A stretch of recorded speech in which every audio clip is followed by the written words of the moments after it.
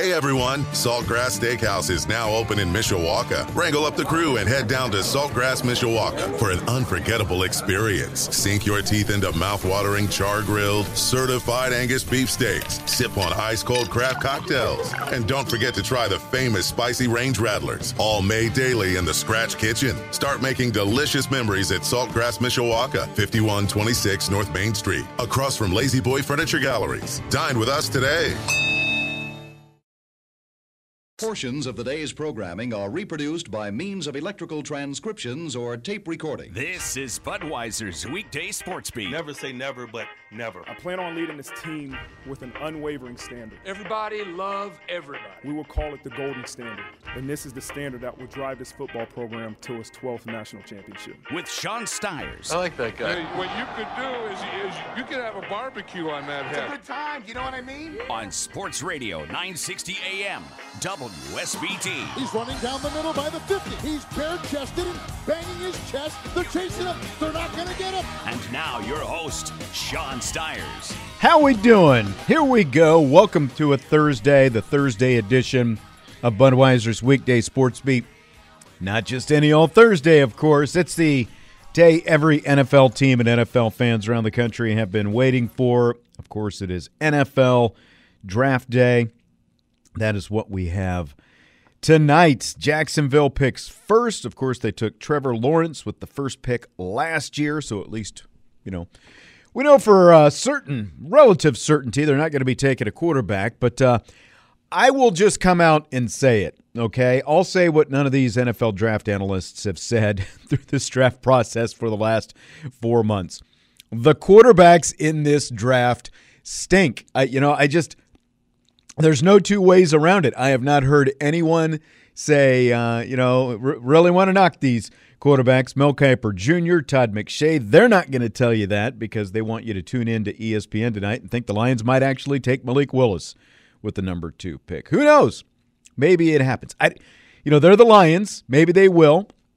But if they or anyone else takes Malik Willis in the first round tonight, now I should say high in the first round, let's say first half or even first 2/3 of the first round tonight, they might as well just say, well, we're planning on picking high again in the first round next year. Because, look, I'm not saying none of these quarterbacks is going to have a decent career, but this has got to be the worst quarterback draft class, in the last 10 or so years? I think it was like 2013, E.J. Manuel, the only quarterback taken in the first round.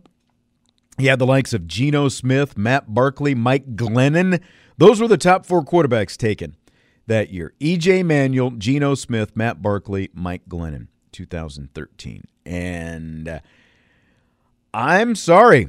I'm just not as excited about old Kenny Pickett, as a lot of people seem to be. Call me skeptical, and I don't care about his hand size, but call me skeptical of a quarterback who took until his 5th year to have his first decent year in college. Now he had 42 touchdown passes. That is an amazing number. 42 touchdowns, 7 interceptions this season. The most touchdowns he had had in a season before this year, 13. He threw 39 touchdowns and 25 interceptions in his first 4 seasons combined at Pittsburgh. Now, one of those, of course, was, a redshirt freshman season where all they had was 1 touchdown and 1 interception. But still, that's part of his career total. So he had 1 good year against a bad ACC schedule this year, and now he's one of the top 2 quarterback prospects in this entire draft. It is basically by default. Because good luck to any team that drafts him and actually expects him to be a franchise guy. I don't see any better than Kirk Cousins. And saying he has Kirk Cousins potential might even be generous. So, I don't know. I wouldn't take any of these quarterbacks in the first round tonight. I'm glad my team is not in the market for a quarterback tonight. Good luck to any team that takes one of those quarterbacks in the first round tonight. Unless, again, like the Lions pick 2nd overall and then they pick at the end of the draft. If they get Willis or, whoever with that last pick in the first round, that's not bad value because you've already got a high first-round pick and then you're basically going into the second round. But no picks in the first round tonight for either the Bears or the Colts. Bears, they both pick in the second round tomorrow night. The Bears will pick 39th overall tomorrow. Colts will have the 42nd overall pick. Both teams potentially in the market for wide receivers. We'll talk more about those teams tomorrow and what they're going to do. We'll also talk more about Kyren Williams tomorrow, a little bit about Jack Cohn, some of the other guys. But from our perspective here, tonight's draft is what? It's pretty much about Kyle Hamilton, looking to be the first Notre Dame player drafted in the first round since Jerry Tillery back in 2019. And the question with Kyle Hamilton is, where is he going to go?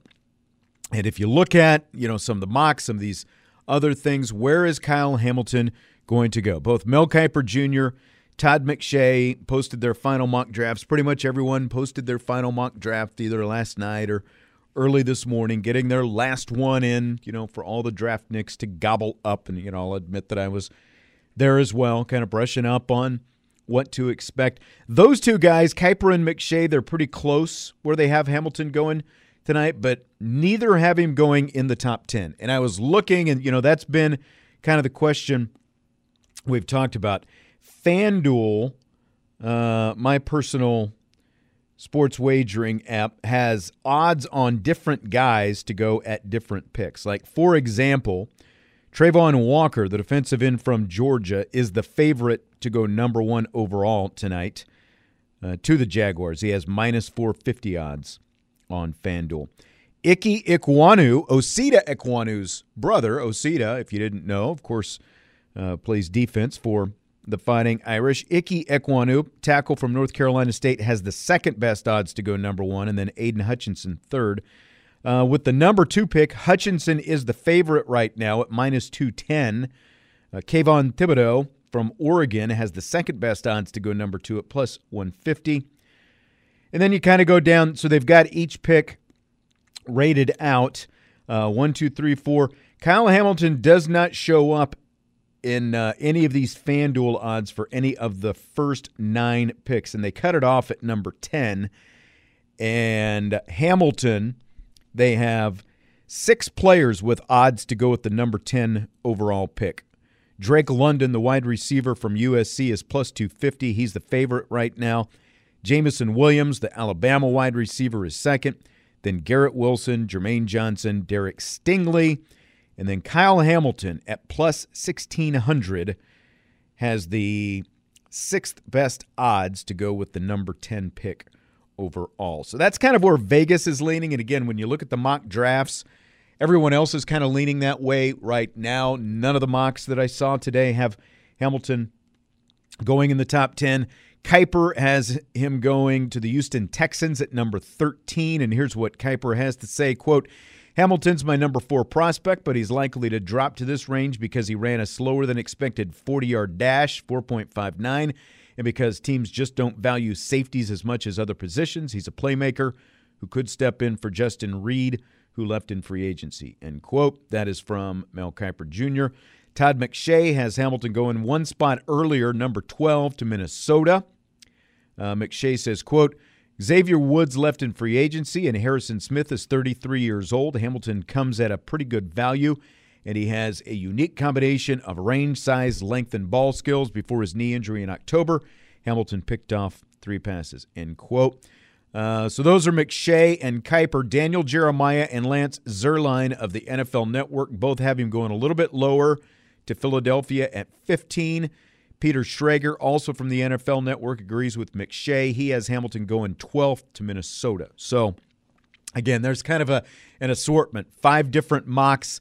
The best he's going is 12th, and the lowest they have him is 15th. So, kind of in that range right there, in that middle range. So I'll be really curious to see, of course, where he actually does end up going. Could go a little bit higher, could go lower, because everyone's playing a pretty they've got their poker faces on. Haven't heard a whole lot other than a lot of teams that are high want to move down, and there are a handful of teams trying to move up, and I think it's because they want to grab some of those wide receivers like Drake London or Jameson Williams. So, again, we talked a little bit last night about the 2 things probably that are going to keep Hamilton from being a top 10 pick, and Mel Kiper, in that write-up that I just read right there, the fact he's a safety, not a premium position, and his slower 40 time at 4.59 from the combine. Irish head coach Marcus Freeman was, of course, Hamilton's defensive coordinator last season,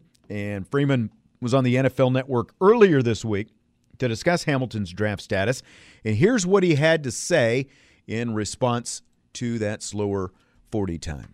Listen, I've seen him cover the fastest of fast, and I know we have GPS systems that study, how fast a person is running on the field of play, and he is the fastest or one of the top 2 or 3 fastest guys on our team, and he had no issues in terms of speed and really in terms of any part of the position of playing safety for us, and he's going to be able to translate it over to the next level. So Marcus Freeman, obviously confident. You wouldn't expect to hear anything different from the guy who was his defensive coordinator and now head coach at Notre Dame. But Freeman's saying, there's other more modern data than just straight line 40-yard dash time. And, talked about that, the fact that they know how much ground Hamilton can cover on the field when the game's actually being played because of that GPS they have on him. Balls in the air, the game in play. They know how quickly Hamilton can get from point A to point B. Greg Cosell is an analyst for NFL Media, and here's how he evaluates Hamilton's play. Kyle Hamilton's a good prospect. There's no question. I mean, I think if anybody said he wasn't a good prospect, they'd be wrong. I think he's at his best playing forward and playing laterally, where his incredible length, which is exceptional for a safety, obviously, as we all know. So his incredible length and his build-up speed, because with that kind of stride length, he can really build up his speed. So that's what you're dealing with Hamilton. I don't think he's at his best playing backwards. And so I don't know. Can he play on the back end? Of course he can. But I think that he plays best going forward and laterally. Forward and laterally, there is what Cosell was saying. And, I think that's pretty much spot on. But, that's what a safety is going to do 95% of the time. Play deep, play sideline to sideline, especially if you're the free safety like Kyle Hamilton. That's his game, classic free safety. You're going to put him back there in center field, let him make plays. That's what it's all about, just like the highlight interception that he had where he came across the entire width of the field and made that diving interception on the sideline. That's where Kyle Hamilton excels, going as Cosell was just outlining, laterally, playing deep and laterally and coming forward. And, of course, coming forward, he's talking about coming downhill, making quick diagnosis and, making plays on whoever the ball carrier is. And what Cosell's saying about Hamilton playing backwards, he's going to struggle if you're going to, ask him to line up and play man-to-man against a wide receiver. Now, struggle mightily, I don't know, but that is the weakness in his game. A lot of safeties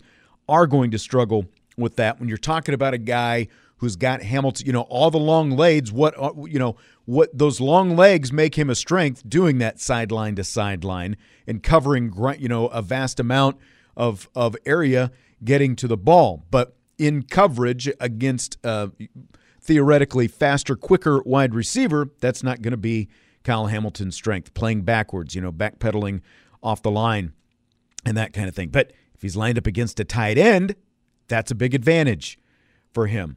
One of Mel Kiper's latest evaluations, quote, Hamilton's been dinged a little bit because of his 40 time, which was 4.59 at the combine, a little slower at his pro day. He's a fantastic player, but he doesn't have rare physical tools, which means he could fall out of the top 10. I would want him on my team at 6'4". He could play multiple positions from center fielder to box linebacker, end quote. And that linebacker thing is something that has come up with Kyle Hamilton as well because of the weakness being the coverage skills. It's like, okay, so you play him closer to the line of scrimmage, and now he's a linebacker. I don't know about that. Marcus Freeman was asked about that. Freeman, of course, was a linebacker himself, coached the linebackers as defensive coordinator. He was drafted by the Bears as a linebacker coming out of Ohio State. And so here's what Freeman had to say in that NFL Network interview when he was asked about the linebacker talk for Kyle Hamilton. Yeah, he's definitely not a linebacker in my opinion.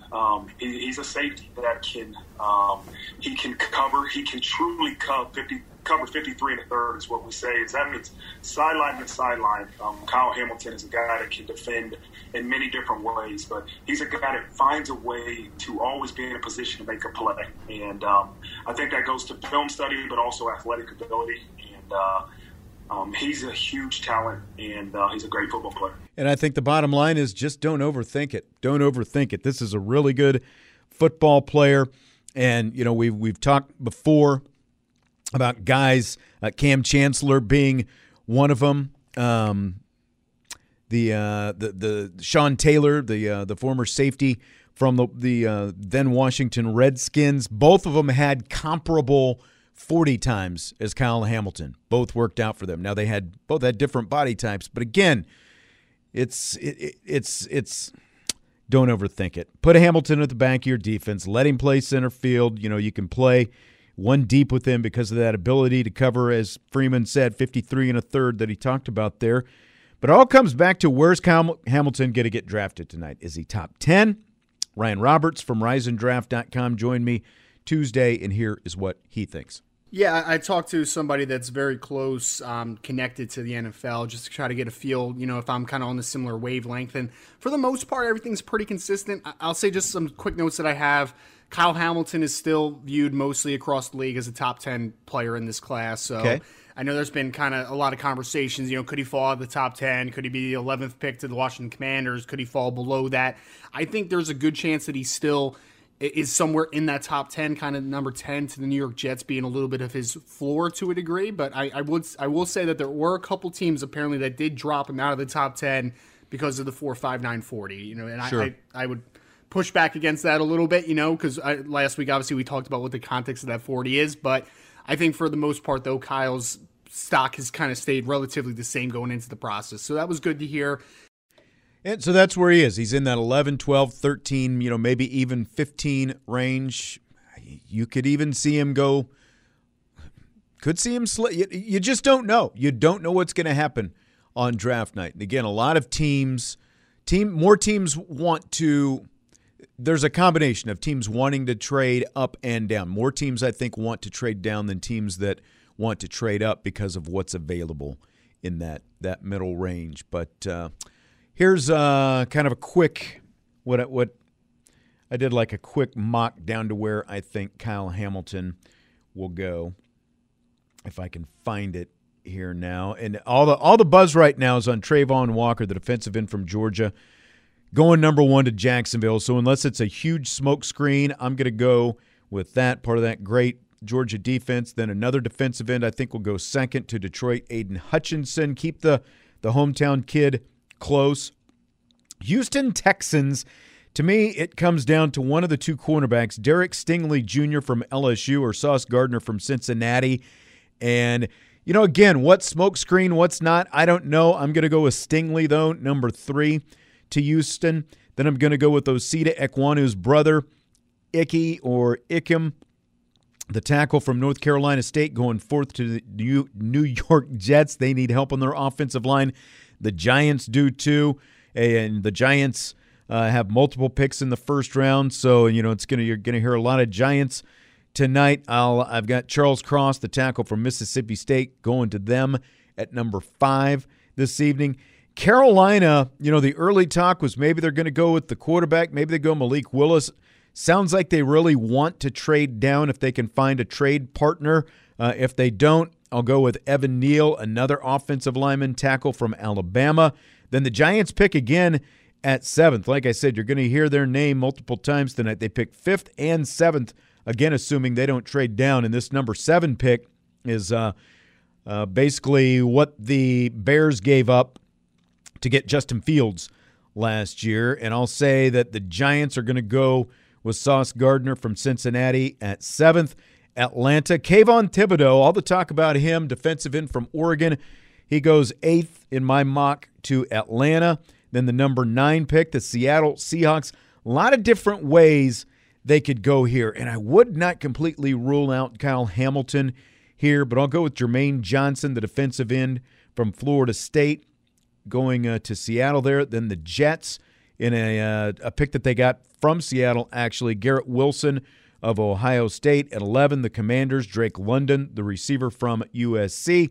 And then I have Hamilton going 12th to the Minnesota Vikings. So that's my top 12 right there. I don't need to go through the whole thing. But, there's also, there's talk about a lot of different teams trying to trade up into this range. So it's going to be really curious to see how that ends up tonight. Who makes the move, who jumps up there, and what they pick when they do, potentially move into one of those spots. I think we're going to see a couple moves tonight, especially with so many teams having multiple first-round picks tonight. So we'll see where Kyle Hamilton goes. We'll talk about it, of course, on tomorrow's show, and we'll also talk more tomorrow about Kyron Williams, Jack Cohn, some of the other draft-eligible players for Notre Dame. But Kyle Hamilton is just pretty much a lock to be the first guy drafted. Should go tonight, and he will be out in Las Vegas, and looks like Marcus Freeman is going to be out there in Las Vegas with him as well. We're going to take a timeout. When we come back, we've got a Notre Dame football recruiting update with Christian McCollum from IrishSportsDaily.com. Busy week since the Blue Gold game. We'll talk about Notre Dame's latest commitment and some other guys who visited during Blue Gold last weekend as well. Budweiser's Weekday Sports Beat brought to you by Budweiser, the king of beers, locally distributed by United Beverage Company of South Bend. Sports fans, this Bud's for you. Tim Grau State Farm Insurance. Save money on home and auto insurance with Tim, serving both Indiana and Michigan. Call 574-232-9981. Barnaby's of Mishawaka and Granger, serving our community while serving Michiana's most favorite pizza since 1978. And the Food Bank of Northern Indiana. Hunger's a story we can end.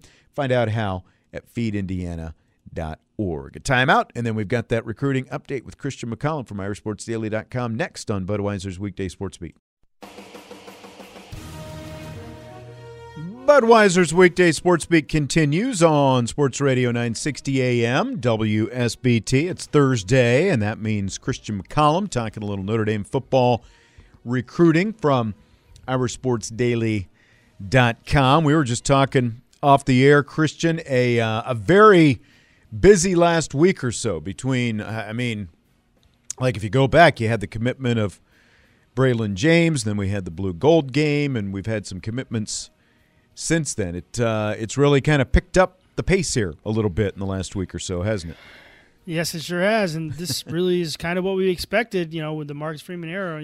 We'll find out, how they do successfully coaching on the field, but we really expected a lot of energy and a lot of passion and a lot of dedication to recruiting, and that's what's bearing out right now. Yep, and so last night, the latest commitment, 4-star defensive lineman Boubacar Traoré, he committed. He's someone whose name it doesn't seem like we've maybe heard a lot of before this commitment. What can you kind of tell us about him?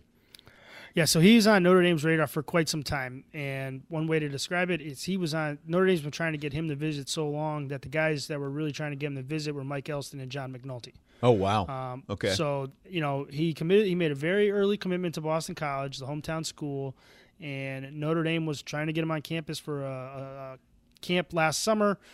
He tried to, but he didn't really get it ironed out. And talking to some people around him at the time, it seemed like he was set with BC, but I think that at the time they were probably just saying that to try to protect the home school. But Notre Dame stayed on him.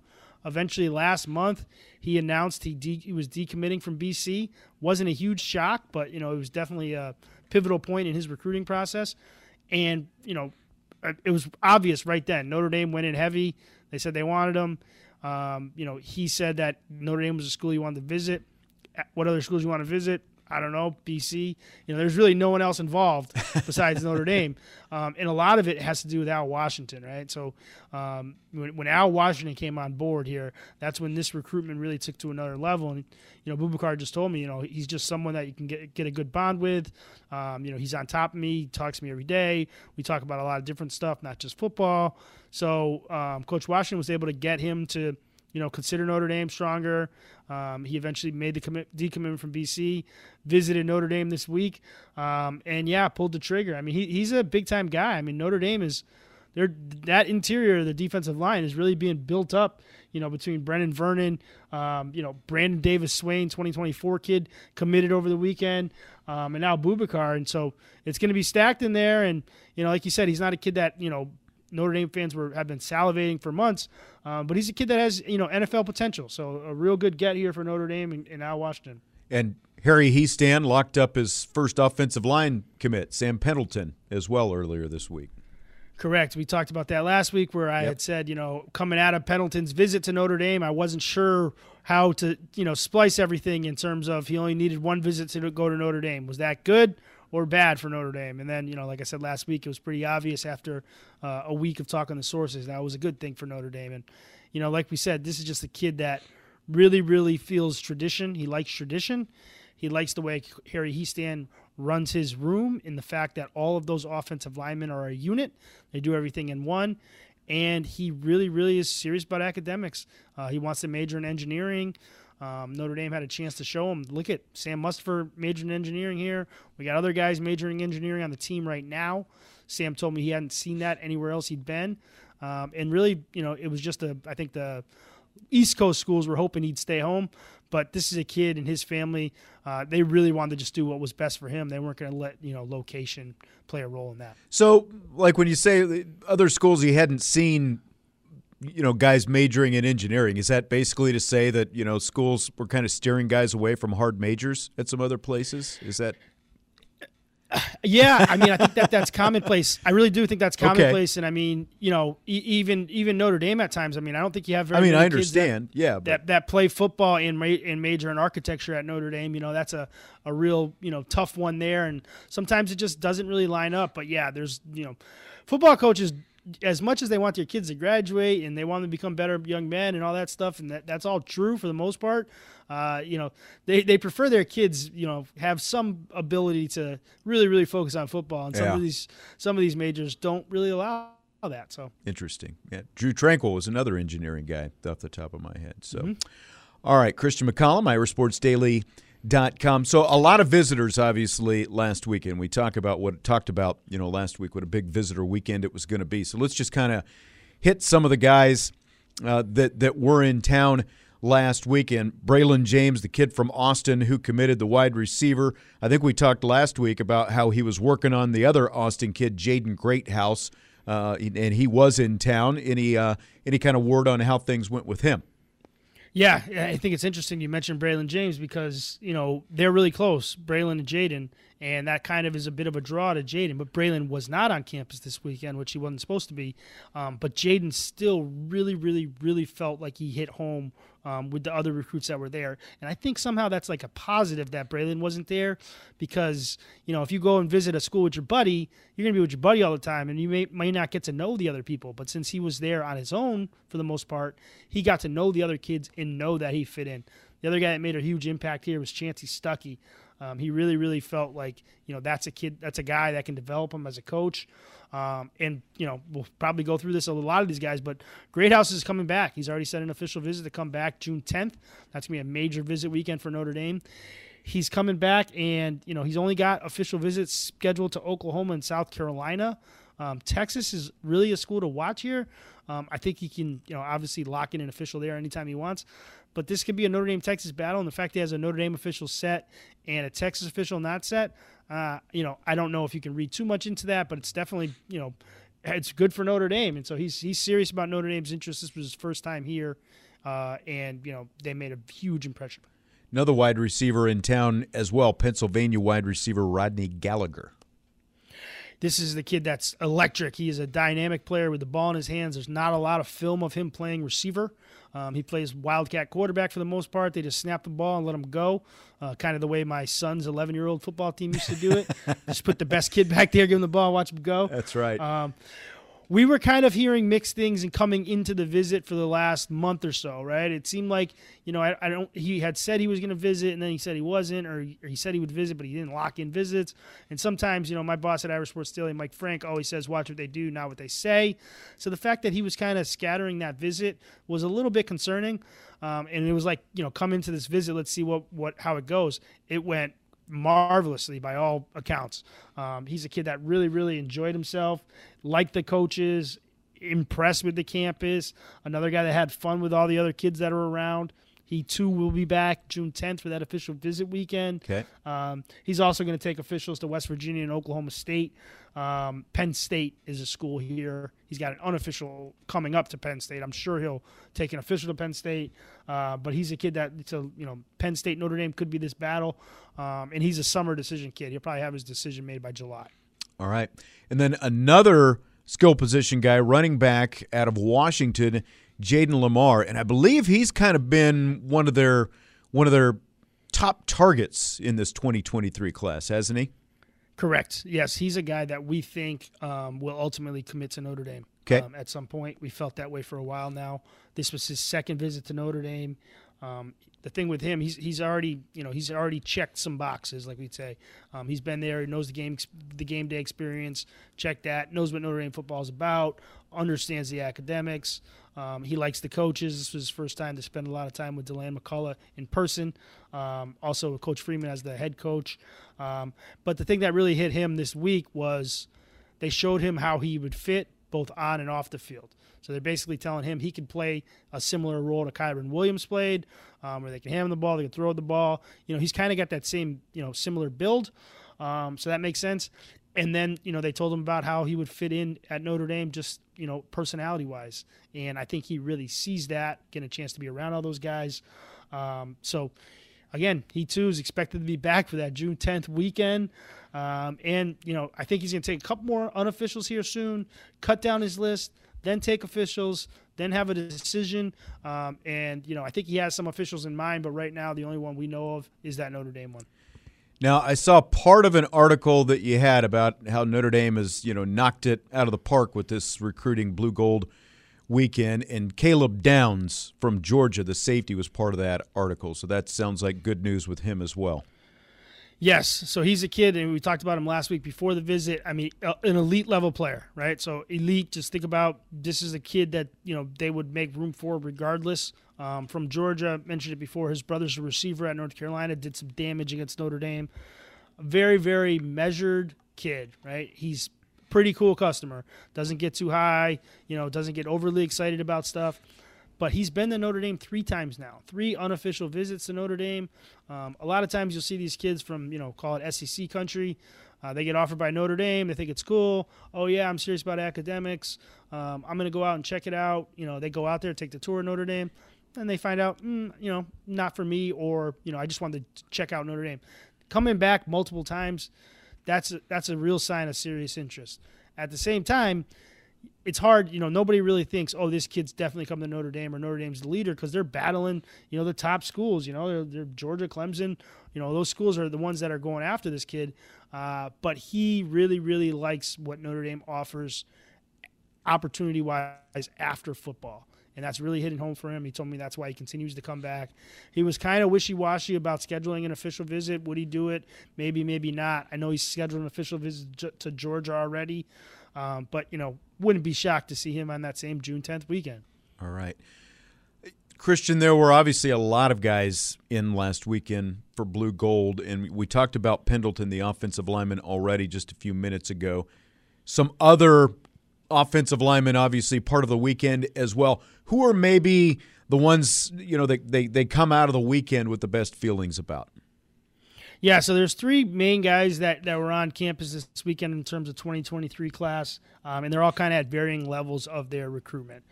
So Austin Sareveld is a guy we've talked about, the Ohio guy that people expected to be committed by the Buckeyes to the Buckeyes by now, and he hasn't been. And like Downs, he's continually kept coming back to Notre Dame for visits.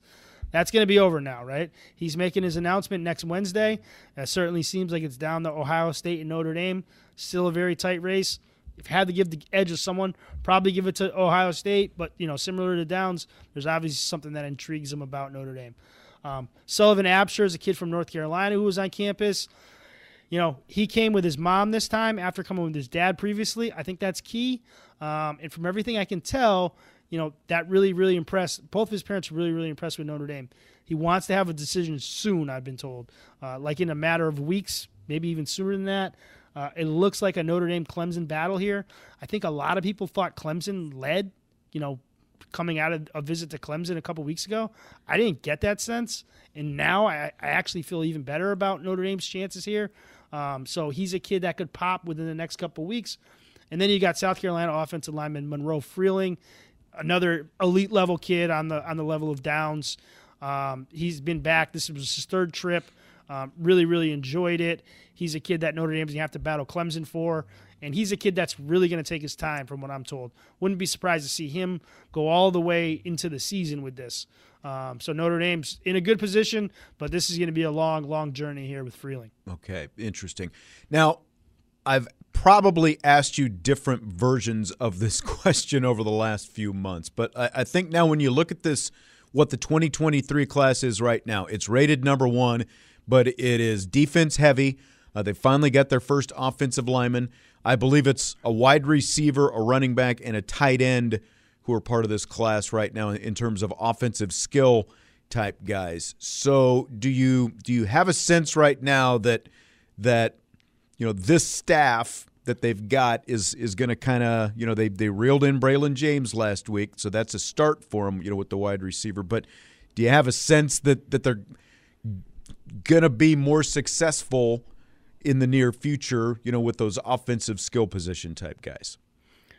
I do. I think that they're in very, very good position. They already have Cedric Irvin Jr. at running back. I think I said they're in very good position with Lamar.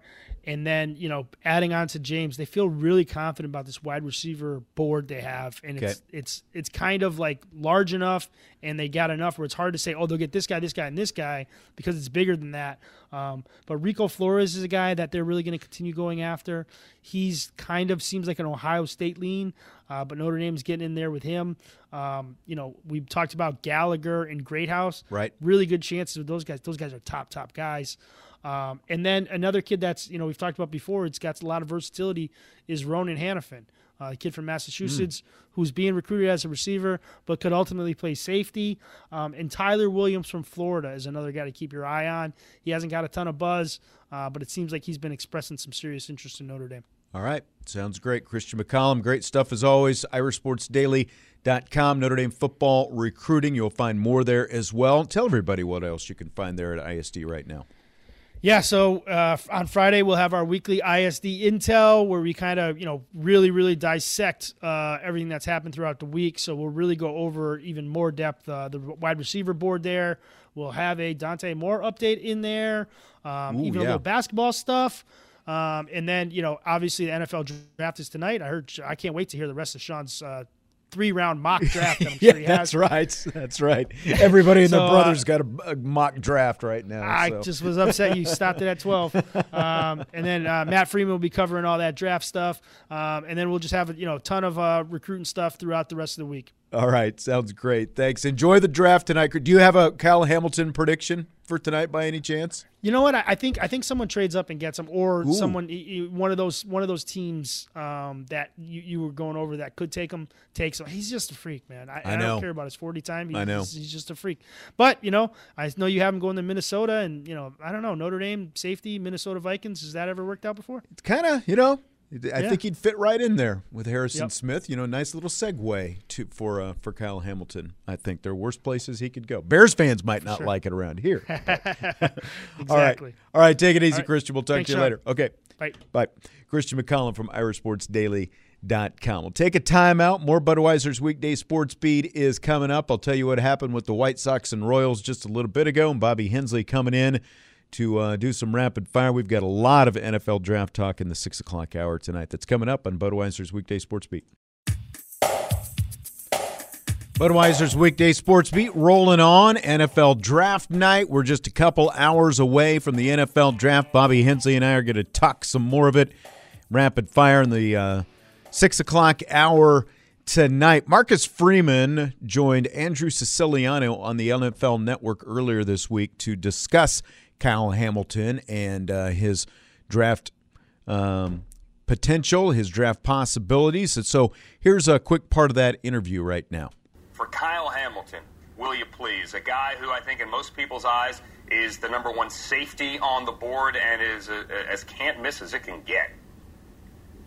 Well, I'll tell you what, if I could have him back for another year, I would do anything in my power to get him back. So he's just an unbelievable football player, a great young man that loves the game, really works at it.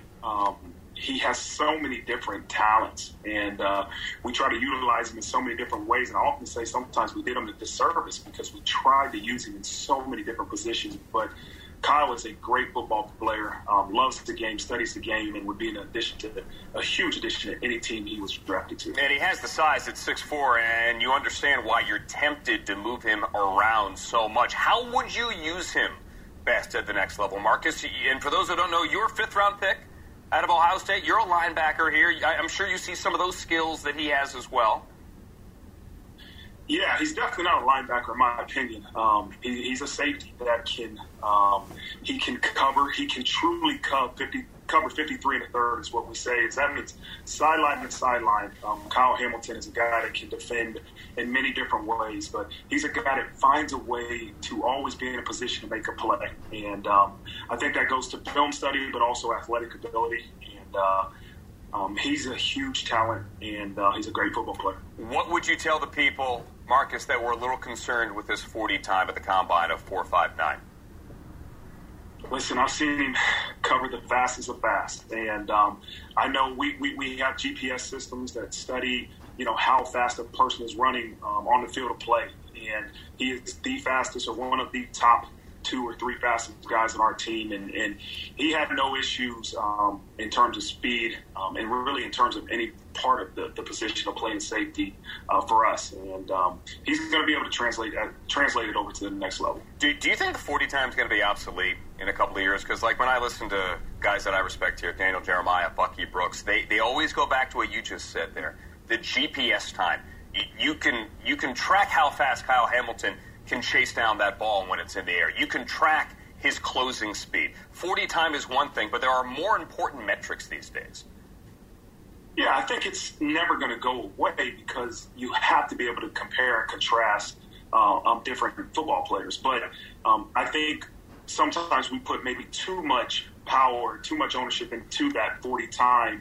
It still goes back to the film, right? Your film is your greatest resume. And when you watch Kyle Hamilton play, there is no question is he fast enough to play that position. I want to tap. And you know what? You hear all these NFL guys talking about, well, he never played the game, people, evaluators and all this different stuff. And, these guys have played the game. Look at the film. That's all you got to do, I think, to evaluate Kyle Hamilton. You don't need all this other stuff. Like I said earlier, don't overthink it. He's a great football player, and I think he's going to play that out in the NFL. Take a timeout. SportsCenter update is on the way. White Sox and Royals finished just a little bit ago. They went 10 innings. I'll tell you how that turned out. And then we've got Bobby Hensley, rapid fire in the 6 o'clock hour on Budweiser's Weekday Sports Beat. You're listening to Budweiser's Weekday Sports Beat with Sean Stiers on Sports Radio 960 AM WSBT.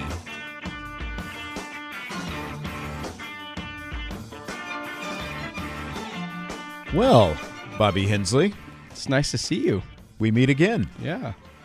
How you been? Good. How have you been? Pretty good. Pretty good. Just running through this week. Another cold week here.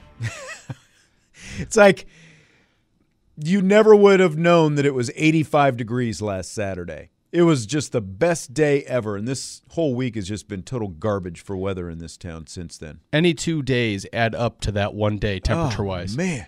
Maybe 40 and 40. It was in the 30s yesterday. Yeah. Gosh. Yeah. Makes me grumpy, I almost feel as grumpy as you. That's what makes you grumpy? Well, seeing you makes me grumpy, too. Okay. All right. Well, we've got the draft tonight. Do the Dolphins have a first-round pick tonight? I don't think they do. No, they traded it to Kansas City for Tyreek Hill. Yeah. That's just fine. I think the idea of the draft in general, it's starting to show more and more the last 2 Super Bowls. You can buy your players through free agency. Yeah. If you get a guy like Tom Brady who's willing to take a pay cut to pay the other players. And that's, I've said all along, just the discount that Brady gave in New England and what he's done in Tampa Bay, you can do that when you have a wife who is also a multimillionaire, Okay. Sure, absolutely right. She's a breadwinner no matter how much money he's making in the NFL. My point is, Like Aaron Rodgers, Yes, even though that's he the was, other one, right? But like he was dating an actress, but he's not married to any of them. So like he's been through a lot of relationship. I was trying to figure out how to say it, without, he's had a lot of relationships with Olivia Munn, Danica Patrick. Yeah, exactly. Yeah. So they've all had, but they've never been, he's never tied the knot with any of them. So he was never going to make some big sacrifice because he still wanted to get his big payday. Tom Brady was afforded something that nobody else literally in the history of sport, like the only other one maybe is Russell Wilson. With Sierra. Yeah. That's the only other one. It's everyone else is going to get their payday. To that level. But, okay, how about if you were to tell me, hey, you're getting $36 million a year, do you think you can survive on $20 million a year and we can get you 2 really good players? And then go get your State Farm deal, go get your money there. It's the hubris of it. That's exactly it. That's exactly it. Nobody cares about I can survive on $20 million versus $36 million. They all want to get that big fat paycheck. I don't blame them. I don't blame them. Oh. But like I'm saying, well, go ahead. We're just on different sides of the fence here because I'm on the Tom Brady side, and I hate saying that out loud. Maybe we can take that off. I would rather be known as one of the best all time because I won so many championships and divisions and Super Bowls and all this. I'd rather have that be my legacy than the 5 years I was in my prime, I got paid the most. But again, it was easier for Tom Brady to make that sacrifice because he had a wife who was making even more than him. Like other guys don't have that. They're all, as long as they take care of their money and don't get stupid, right. They're all set for life. Just right. like you said, the even difference between 36 million and 20. Yeah, they're all set for life if they take care of it right. But how many stories do you hear about these guys who blow through all their money and they're bankrupt the next thing, like Cecil Fielder, and there's plenty of others. But, just to use that one as an example. Sure, and my point is, the only reason Tom Brady sacrificed, I don't even think it was – part of it was so they could win championships, but it was also much easier for him to do it because he didn't have to worry about it because he's got a multimillionaire wife himself, and none of those other guys have that. But you talk about Tom Brady sacrificing money to make the team better, and I'm not saying he hasn't. Who is the best receiver that they paid for him to have? Well, and they paid for the defense and the line. Right, and that still makes him look like a star. That's another story altogether. So the way he did it. But Bill Belichick is also ruthless with the way he goes about his business. The second, and I mean the Patriot way. Yeah, the second you're no longer useful to him, hit the road. Yeah, and I don't know, Tom Brady. Just look at Malcolm Butler. And but they wanted him. They wanted Malcolm Butler to take, the hometown discount. Malcolm Butler said, I want my money. I haven't been paid yet. Because, again, Malcolm Butler didn't have a multi-million-dollar wife. He had to go out and get his money, and now he was out of football for most of last year, and he's coming back to the Patriots this offseason. But you're also on a different position. Quarterback position in general I'm just saying. Is a different dynamic. But would you rather have, for 5 years, be the highest paid, which is also a garbage argument because – Deshaun Watson was the highest paid for a minute, and that contract already had to be reworked, and now he's getting paid more in Cleveland. Well, so my point is, would you rather be the highest paid for a few years or have 2 Super Bowls? It's easy for guys like us to say because we're never going to touch that kind of money. So you'd pick the money? No, I'm not saying that. I mean, it's well, we're going to touch either of those things. We're not going to win a Super Bowl either. I know it's. Yeah, it'd be great to win a championship, but the money sets you up for the rest of your life, And to be honest, they do go hand in hand.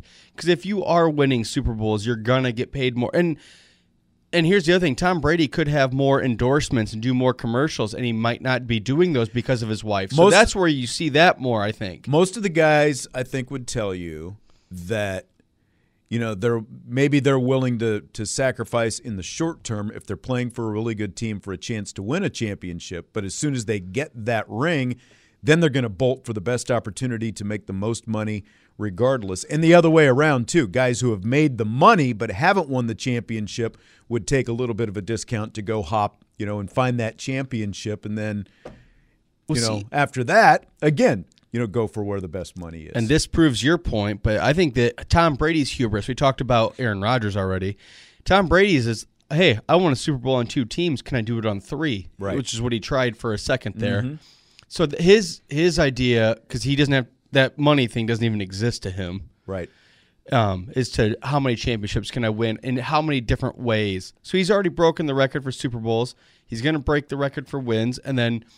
So now how can I make myself even more of a guy that stands out from the pack? And that's he almost went to 3 teams. Now he's going to come back, and it'll be interesting to see how this year goes. Like, again, I think Brady, he wanted to win the championships, and he was in a good situation. But, again, I just think it was a lot easier for him to make that decision because of the fact that Giselle had a big, fat bank account herself, that they didn't have to worry about anything financially. Yeah, so. Which is – that'd be lovely, wouldn't it? Yeah.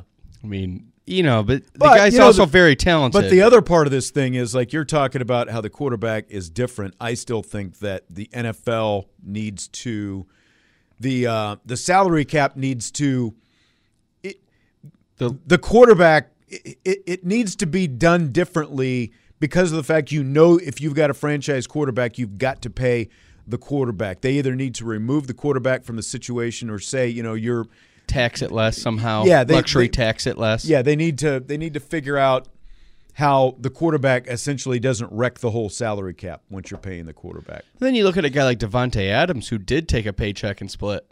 Yeah. And even Tyreek Hill kind of in Miami. Yeah. These guys are making a lot of money. But again, Tyreek Hill's got his ring, so he doesn't need to worry about it now. Yep. He wanted the money, and the Chiefs weren't going to pay him the money. Which will be very interesting to see how all that plays out because he's going to a team that's trying to build itself with question marks. And obviously I'm biased. I'm a Dolphins fan. Yeah. But I don't know. The money's nice. I don't know. It's easy for me to say there's not much difference between 20 million and 36 though. Yeah. Yeah. But that's just me. Interest, it's a lot. Well, it's like if you're buying. Just think, just like look at Bobby Bonilla Day. The fact that what is it like July 1st? Right, but for 20 years he gets $1 million or something like that every year. I think it's more than that but it started off like $5 or $6 million he was owned. Yeah, and it turned into because of the way they deferred it. It turned into like 20 or 30 million over time because of the interest. It's almost like a lifetime contract. You get $1 million a year paycheck. I mean, that's a nice little pension that Bobby Bonilla got for deferring $5 or $6 million. That might be the most weird contract in the history of sports. Yeah, exactly. It's a Mets thing. So I tell you what, let's take a timeout. When we come back, I think this has got to be the most infamous moment in the NFL draft. I'll see if you agree when we return, when we hit rapid fire on Budweiser's Weekday Sports Beat. Who wants to have some fun? Rapid fire starts now on Sports Radio 960 AM, WSBT. And now your host, Sean Stiers. Rapid fire with Bobby Hensley on Budweiser's Weekday Sports Beat. I'm just going to play this, and then we'll talk about it when we're done. Let's go back for a moment in time to the 1994 NFL draft. The Wayback Machine. Here we go. I mean, here's a team that needed a franchise quarterback. There were 2 out there. They have a chance at 2. They don't take it. They end up coming back into the picture to get Trent Dilfer. They take an outside linebacker, not even a true outside linebacker. Somebody has to learn coverage in Trev Alberts. But to pass up a Trent Dilfer when all you have is Jim Harbaugh, give me a break. That's why the Colts are picking second every year in the draft, not battling for the Super Bowl like other clubs in the National Football League. Who in the hell is Mel Kiper, in a way? I mean, here's a guy that criticizes everybody, whoever they take. He's got the answers to who you should take and who you shouldn't take. In my knowledge of him, he's never ever put on a jockstrap. He's never been a coach. He's never been a scout. He's never been an administrator. And all of a sudden, he's an expert. He's in our papers 2 days ago telling us who we have to take. We don't have to take anybody that Mel Kiper says we have to take. Mel Kiper has no more credentials to do what he's doing than my neighbor, and my neighbor's a postman, and he doesn't even have season tickets to the NFL. So that, of course, the first voice was Mel Kiper Jr. criticizing Bill Tobin for his draft pick. ESPN analyst. Yep. And Bill Tobin, who at that time was the general manager of the Indianapolis Colts. Bobby? It's a very wonderful moment. Especially if you remember how boring draft day used to be on television. Yeah, no going kidding. back there. That's it's almost the Jim Everett moment kind of going viral there. It's funny because he's I think Mel Kiper's always kind of out there with his takes, and like I don't know that he's out there. Here's a little bit more. Let me play a little bit more of Bill Tobin. This is afterwards at, I guess, a press conference that he had, kind of talking about his words about Mel Kiper Jr.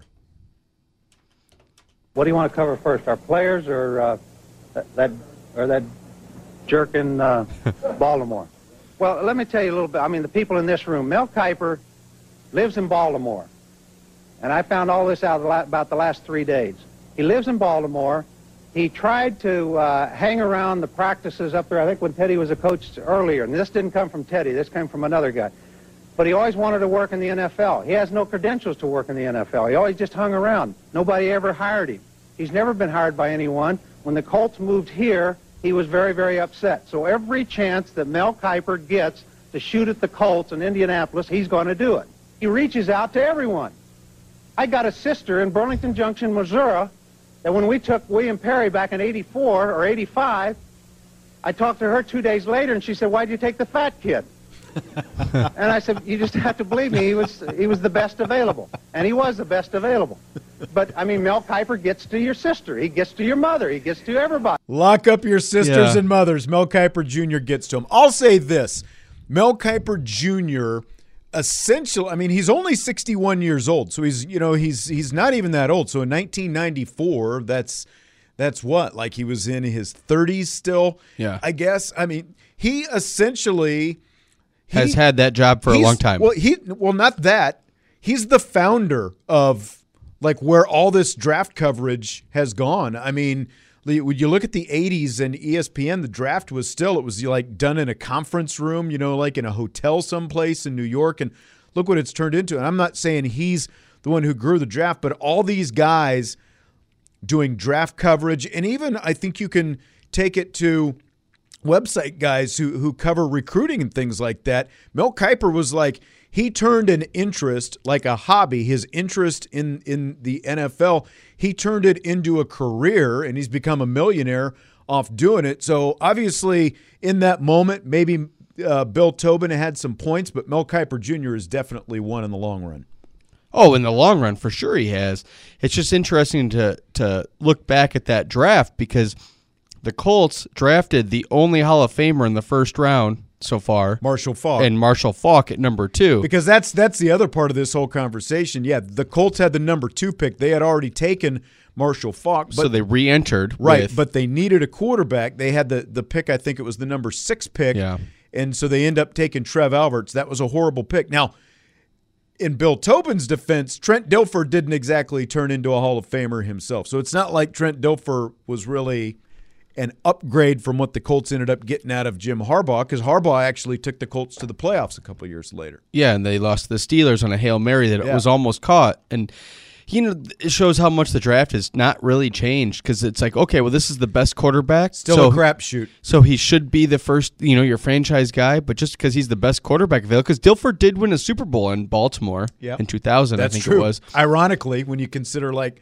Baltimore going to Tobin Indy. was talking about, But it just shows that I think that things are still the same because it's funny to watch. And how can you say this guy's a franchise guy? I think anymore in the draft, and how short you get of a window to prove yourself.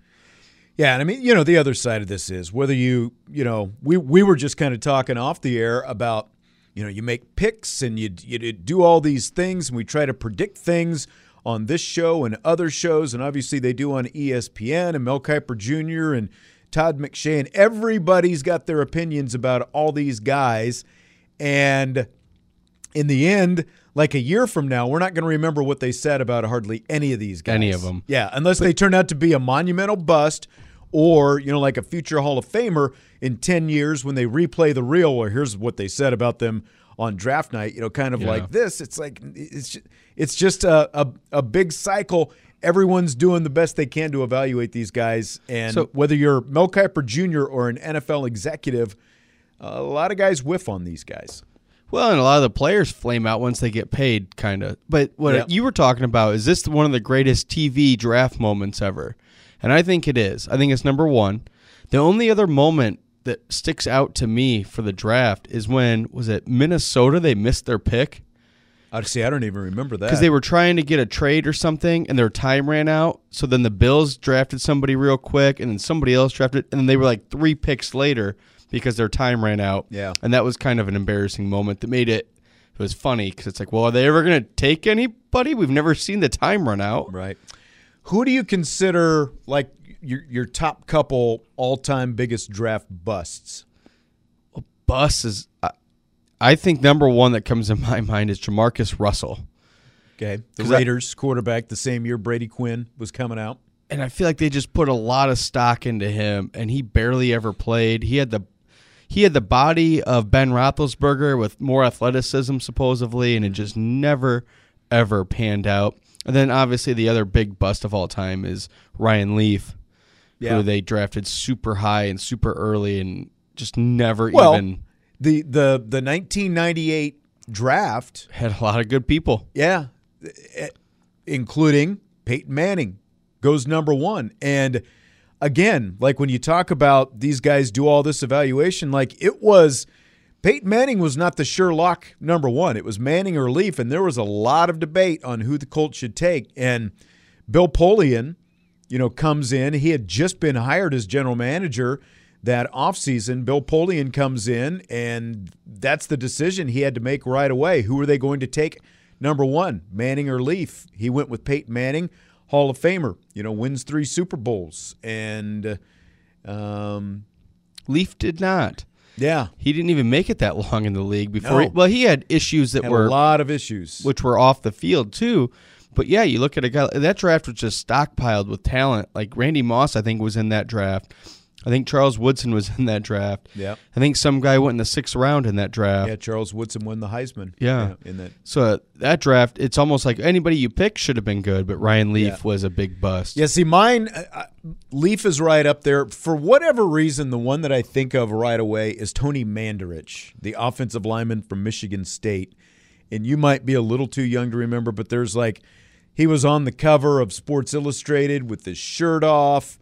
And he had the Guns N' Roses tattoo and all this stuff. And he was supposed to be, like the big-time rock star. And when you look at the fact that he ended up going number 2 overall to the Packers, the next 3 picks after him, Barry Sanders. Pretty good. Derek Thomas. Linebacker went to the Chiefs. Kansas City Chiefs. Deion Sanders. All 3 of those guys became Hall of Famers. Tony Mandarich, total fizz out. So he's like the first one I think of. Ryan Leaf probably right after him for mine. So, and the other question you described almost perfectly, Brian Bosworth. Was he, I don't remember, was he already not a high draft pick by the time he got drafted? Oh, that's another one. That's up there. Now, he had some injuries that, kind of contributed to it. But again, like you're talking about a middle linebacker that went that high, and there was just so much hype with him. And then, of course, the PEDs, steroids. Mm-hmm. I don't even know if we were calling them PEDs back then. It was still steroids pretty much. But, and then the signature moment was when Bo Jackson just trucked him. I was just say trucked him on the yeah. Monday Night Football. So what was your other bust? I actually had Jamarcus Russell as Did well. you Those really? those are my top 3. Yeah. Yeah, they put a lot of interest into Jamarcus. And I was thinking about one of the draft day things, and it wasn't a bust, but that Mike Ditka traded the whole draft to bring in Ricky Williams, at running back for the Saints. And he was a good little running back, but it wasn't worth giving up the house to get him. Yeah, I mean, it's kind of like the same deal that, a little bit different, but like what, Herschel Walker trade with the Minnesota Vikings, that it didn't work out for the Vikings. It didn't work out for the Saints. And just yet more proof that you don't put that much stock in one running back. It's weird if you take a pick, but like to give up multiples. Yeah. That Herschel Walker trade's still the biggest trade in the history of football. Right. Trade half their team almost. What about the flip side of it? Who are maybe your top steals of all time? And can we stipulate the guy that we spent time talking about with his contract, Tom Brady, is probably we're going to throw the him biggest, the biggest steal of all time. Right. known that he went with the 199th pick overall to the New England Patriots, who are maybe a couple other of the big steals of all time in the draft. I went back a ways. I think one of them in the 16th round was Bart Starr. Wow. Because 16th round means and they didn't have that many teams back then either. Yeah. So the fact that he came and won the first 2 Super Bowls and was an iconic player for that long, out of Alabama, I think, for the Packers, he's got to be one of the biggest steals of all time. Yeah, and I want to say, I was thinking Len Dawson was also a late round. But, but like back then, again, like when you look at draft coverage and scouting, there was no internet or, barely any TV. I think it was easier for guys to slip through the cracks back then. But that's definitely a good one to go because obviously they don't even have 16 rounds of the draft. And there weren't that many teams. So like the 16th round was what number pick. And then I think a more of a modern one, when I say modern, it's 37 years ago, was Dan Marino. He slipped to the end of the first round. Again, bias as a Dolphins fan. Yeah. The only pick after him went to the Redskins, which was Darrell Green, who ended up being a Hall of Famer, one of the fastest guys in football. Yeah. But every other team in the NFL passed on Dan Marino. And I think any team moving forward would have loved to have had a quarterback that had that production. I know. I mean, like talent. You think about the teams that took quarterbacks in that draft, whether it was and the it was Jets, the 83. Yep. Ken O'Brien. Yeah, Todd Blackledge going to Kansas City. Yep. Of course, they made the great 30 for 30 on that. Have you seen that? Elway to Marino. Yeah. Really good. And Jim Kelly was in that draft. Yep. So, there was a lot of talent, but still, because Marino broke all those records before passing was preferred in the NFL. Right. Like if Marino goes to Kansas City instead of Blackledge, is Kansas City's fate different? Like, does he play on that same level, or was his career also arc also changed because of the fact that he had Don Shula, a Hall of Fame coach along with him? Well, I think Shula saw what he had with Marino in that arm, and so he and that's what. Again, because they could go either way, right? Yeah, yeah. But I think that the Dolphins did significantly better than they would have if they had Blackledge, and I think that the Chiefs would have done okay with Marino, but I don't know if they would have used him enough in his talents to be the standout. That's my question. Yeah, because you also had good weather in Miami to throw the ball the way they did all the time. That's true, right? Where it's going to be different in Kansas City. And Marino slipped for reasons again off the field. There was rumors circulating around him, right? But he grew up and played in Pittsburgh his whole life, so I think the weather might not have bothered him as much. Yeah. Well, and that was another thing that, even the Pittsburgh Steelers passed on him. But there was the feeling, and again, I think I saw it in that 30 for 30, that, the Steelers were like, maybe you're better off going and playing someplace else. Yeah. A couple of mine more recent, Richard Sherman was the 154th overall pick, fifth round guy out of Stanford. And, of course, he was a converted wide receiver, so I think maybe that played into the fact that he went as low as he did. That was in 2011. And then Frank Gore, 65th pick overall by San Francisco, and I think we were talking about him. And he's the third all-time leading rusher in NFL history behind Emmitt Smith and Walter Payton. And that's a high number and good for him, but it's a longevity award for him. But that's not a position that has a lot of longevity either. So you have to give him some credit. How many Super Bowls does he have? No, but nobody counts rings on anybody but quarterbacks. Dan Marino had none. But that's my point. Yeah.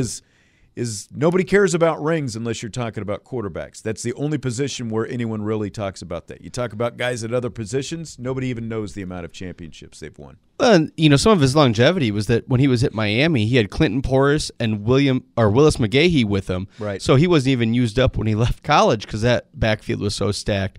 It's kind of like the Thurman Thomas, Barry Sanders effect. He's kind of like the Rafael Palmeiro of football. Just always there. A compiler, right?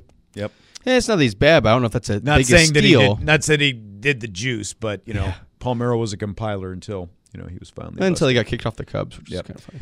Let's take a timeout. When we come back, more rapid fire, including where we think Kyle Hamilton's going to end up in the draft tonight. That's next on Budweiser's Weekday Sports Beat. Budweiser's Weekday Sports Beat rolls on with rapid fire with Bobby Hensley, Sean Stiers. All right, fill in the blank. Kyle Hamilton will be drafted by the blanks with the blank pick in tonight's first round.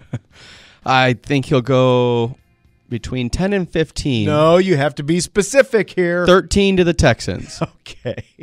They just need athletes on the team, and that's what he provides. I think you can maybe he's a safety by trade, but maybe they can work him into some other situations. They have the time to develop him because they're not a contender. I think that would be a nice landing spot for him. Yeah, I think you can move him around and do some stuff, but as Marcus Freeman said, he's not a linebacker. But a safety, by trade, there are some linebacker-type skills that come, like both are going to, play some coverage against a tight end, for example. Both have got to diagnose and move laterally and come downhill, to the ball in front of them, those kind of things. But a safety obviously has, more over the top. Yeah, over the top, pass coverage. Yeah. But as I said earlier, it's not that hard. You can play one deep with Kyle Hamilton back there at the back end. And he can cover it. Yeah, and he can cover just a ton of ground back there. I've got him going 12th to the Minnesota Vikings. So, one pick earlier. Yeah. Yeah, and just a guy that he shouldn't have. It's surprising that he slipped that far because of one drill pretty much is what the negative on him is. Right. So a team, I don't know, all of them are bad at the beginning. That's why they're drafting so high. Yep. And the Texans might be a bad landing spot because they're just so bad and they don't have any pieces. It's become an abyss down there. It's amazing how quickly things turned. Yeah. They had Arian Foster, Deshaun Watson. Everything was looking great. Now, and 2 years later, not even 2 full years, it's just and they're the as bad moment or the worse than moment the Jets. they started trading their good players for no real reason, that was the beginning of the end for Bill O'Brien, and it has just continually gone downhill since then. I mean, just look at what they did with the head coach. They gave the guy 1 year, and now they bring in Lovie Smith. They just bring in another retread. Yeah. Just one of those guys that got in the fraternity, so he keeps getting another chance for no reason. Yeah, exactly. All right, so we've both got Kyle Hamilton going in the middle. I've got him going 12th. You've got him going 13th, and I'll be really curious to see if he sticks in that area. Does he slide any farther? Because there's going to be someone taken much higher than you think tonight. There's going to be a guy or two who falls farther than you think he's going to fall. Is Kyle Hamilton going to be that guy because of all this talk? Well, and this draft is more wide open than any of the last several years because it's not quarterback driven. Yeah. There's other positions now. That's exactly it. Speaking of which, fill in the blank. The quarterback you would take in the first round tonight is blank. Yeah, it is blank because I wouldn't take any of them. We're lockstep on this one, too. It's non-existent. There's not a quarterback I would draft in the first round tonight. Which kind of what I think you were getting at. If you want to ask who would be the top quarterback you think you should take in this draft, which is a different question, I think Pickett, he offers a different skill set than just sitting in the pocket and throwing. So I think that might be a guy that down the road you could see kind of moving around or being a little more athletic. Almost not to the degree, because I'm saying round 2 as well here, but kind of like Mahomes in the sense that Mahomes can move around enough, but he's not using his speed. He's still using his arm. And I think that we could see him develop into a middle-of-the-road quarterback, which is the highest of anybody in that whole class. My hesitation with Kenny Pickett is, of all the quarterbacks in this draft, like Malik Willis still has a lot of upside. Now, that doesn't mean he's going to reach it, but there's a lot of upside there. That doesn't mean I would take him high. But Sam Howell, I think, still has some upside. Desmond Ridder has upside. I just feel like it took Kenny Pickett 5 years at Pittsburgh and a bad schedule that he played at Pittsburgh this past season to get to, to the point that he is right now, that's made him this borderline first-round pick, that basically has made him probably, the top quarterback in this draft. I feel like he's reached his ceiling. I just don't feel like there's any more for Kenny Pickett, and that would be my biggest hesitation, taking him that high. Like as a second or third round guy, I'd feel a lot better about Pickett. Like, again, like, do I already have somebody in place? I'm not banking everything on him to come in and be the guy pretty quickly. And kind of what you said, but Sam Howell, I just look at him, I'm like, oh, you're Sam Darnold a couple years later.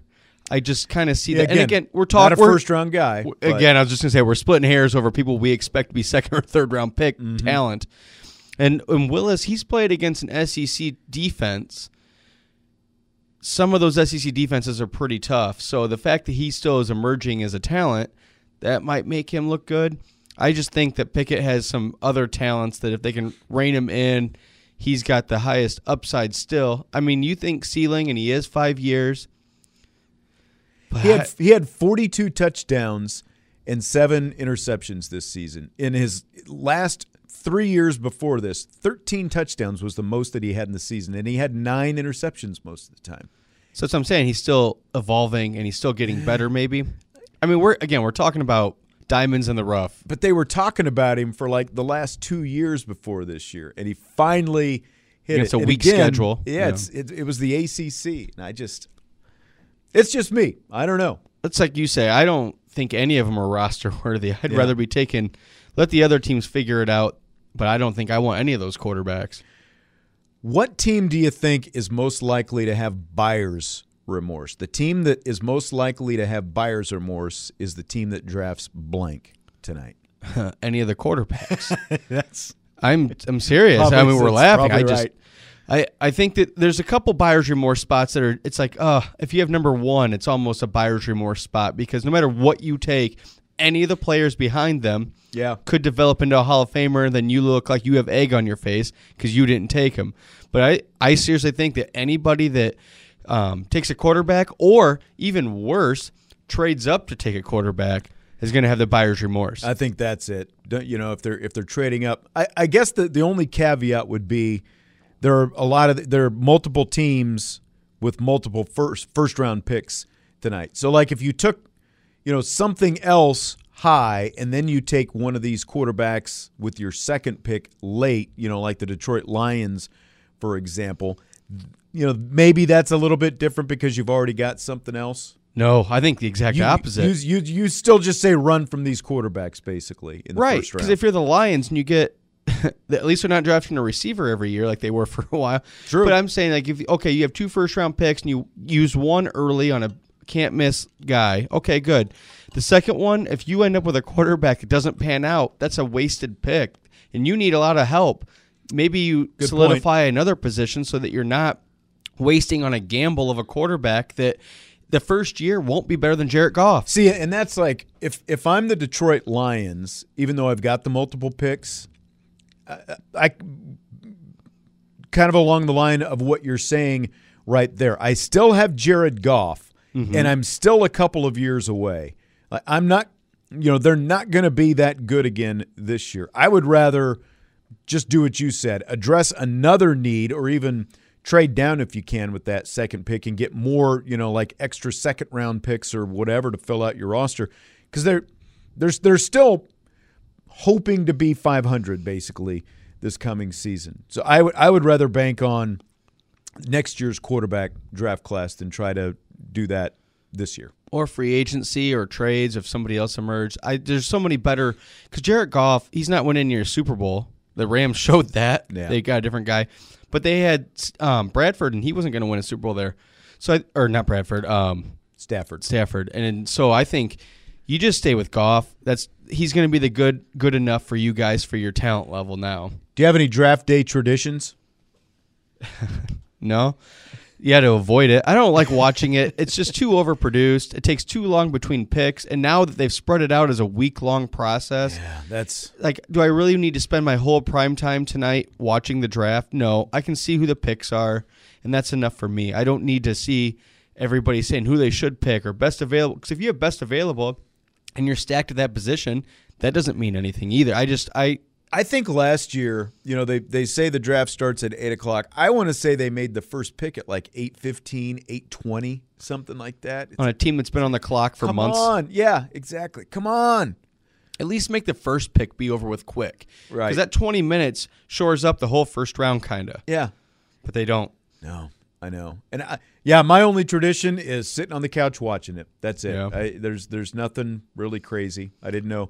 See, I didn't know what your answer was going to be, and I didn't realize you were that anti-draft. I was completely content when it was Saturday and Sunday, and they started at like noon or whatever. And that was a weekend, and that was fun. I enjoyed that more because at noon on a Saturday, you could see the first pick. Yep. Do you like the movie Draft Day with Kevin Costner? I think that movie is wonderful.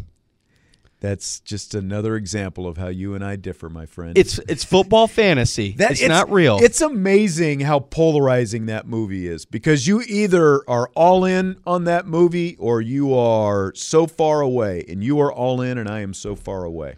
I mean, the cast with Jennifer Gardner, she's awesome. Dennis Leary plays I think he plays a nice role in the coach. I think it's cool how they tie it all together at the end. Okay. In fantasy land, because no draft ever actually goes like that. Absolutely. Budweiser's Weekday Sports Beat is brought to you by Budweiser, Tim Growl State Farm Insurance, Barnaby's of Mishawaka and Granger, and the Food Bank of Northern Indiana. First round of the draft is tonight. We'll be back tomorrow to tell you how things go for Kyle Hamilton and the rest, and I'll talk to you in rapid fire tomorrow night, Bobby. Can't wait. WSBT South Bend.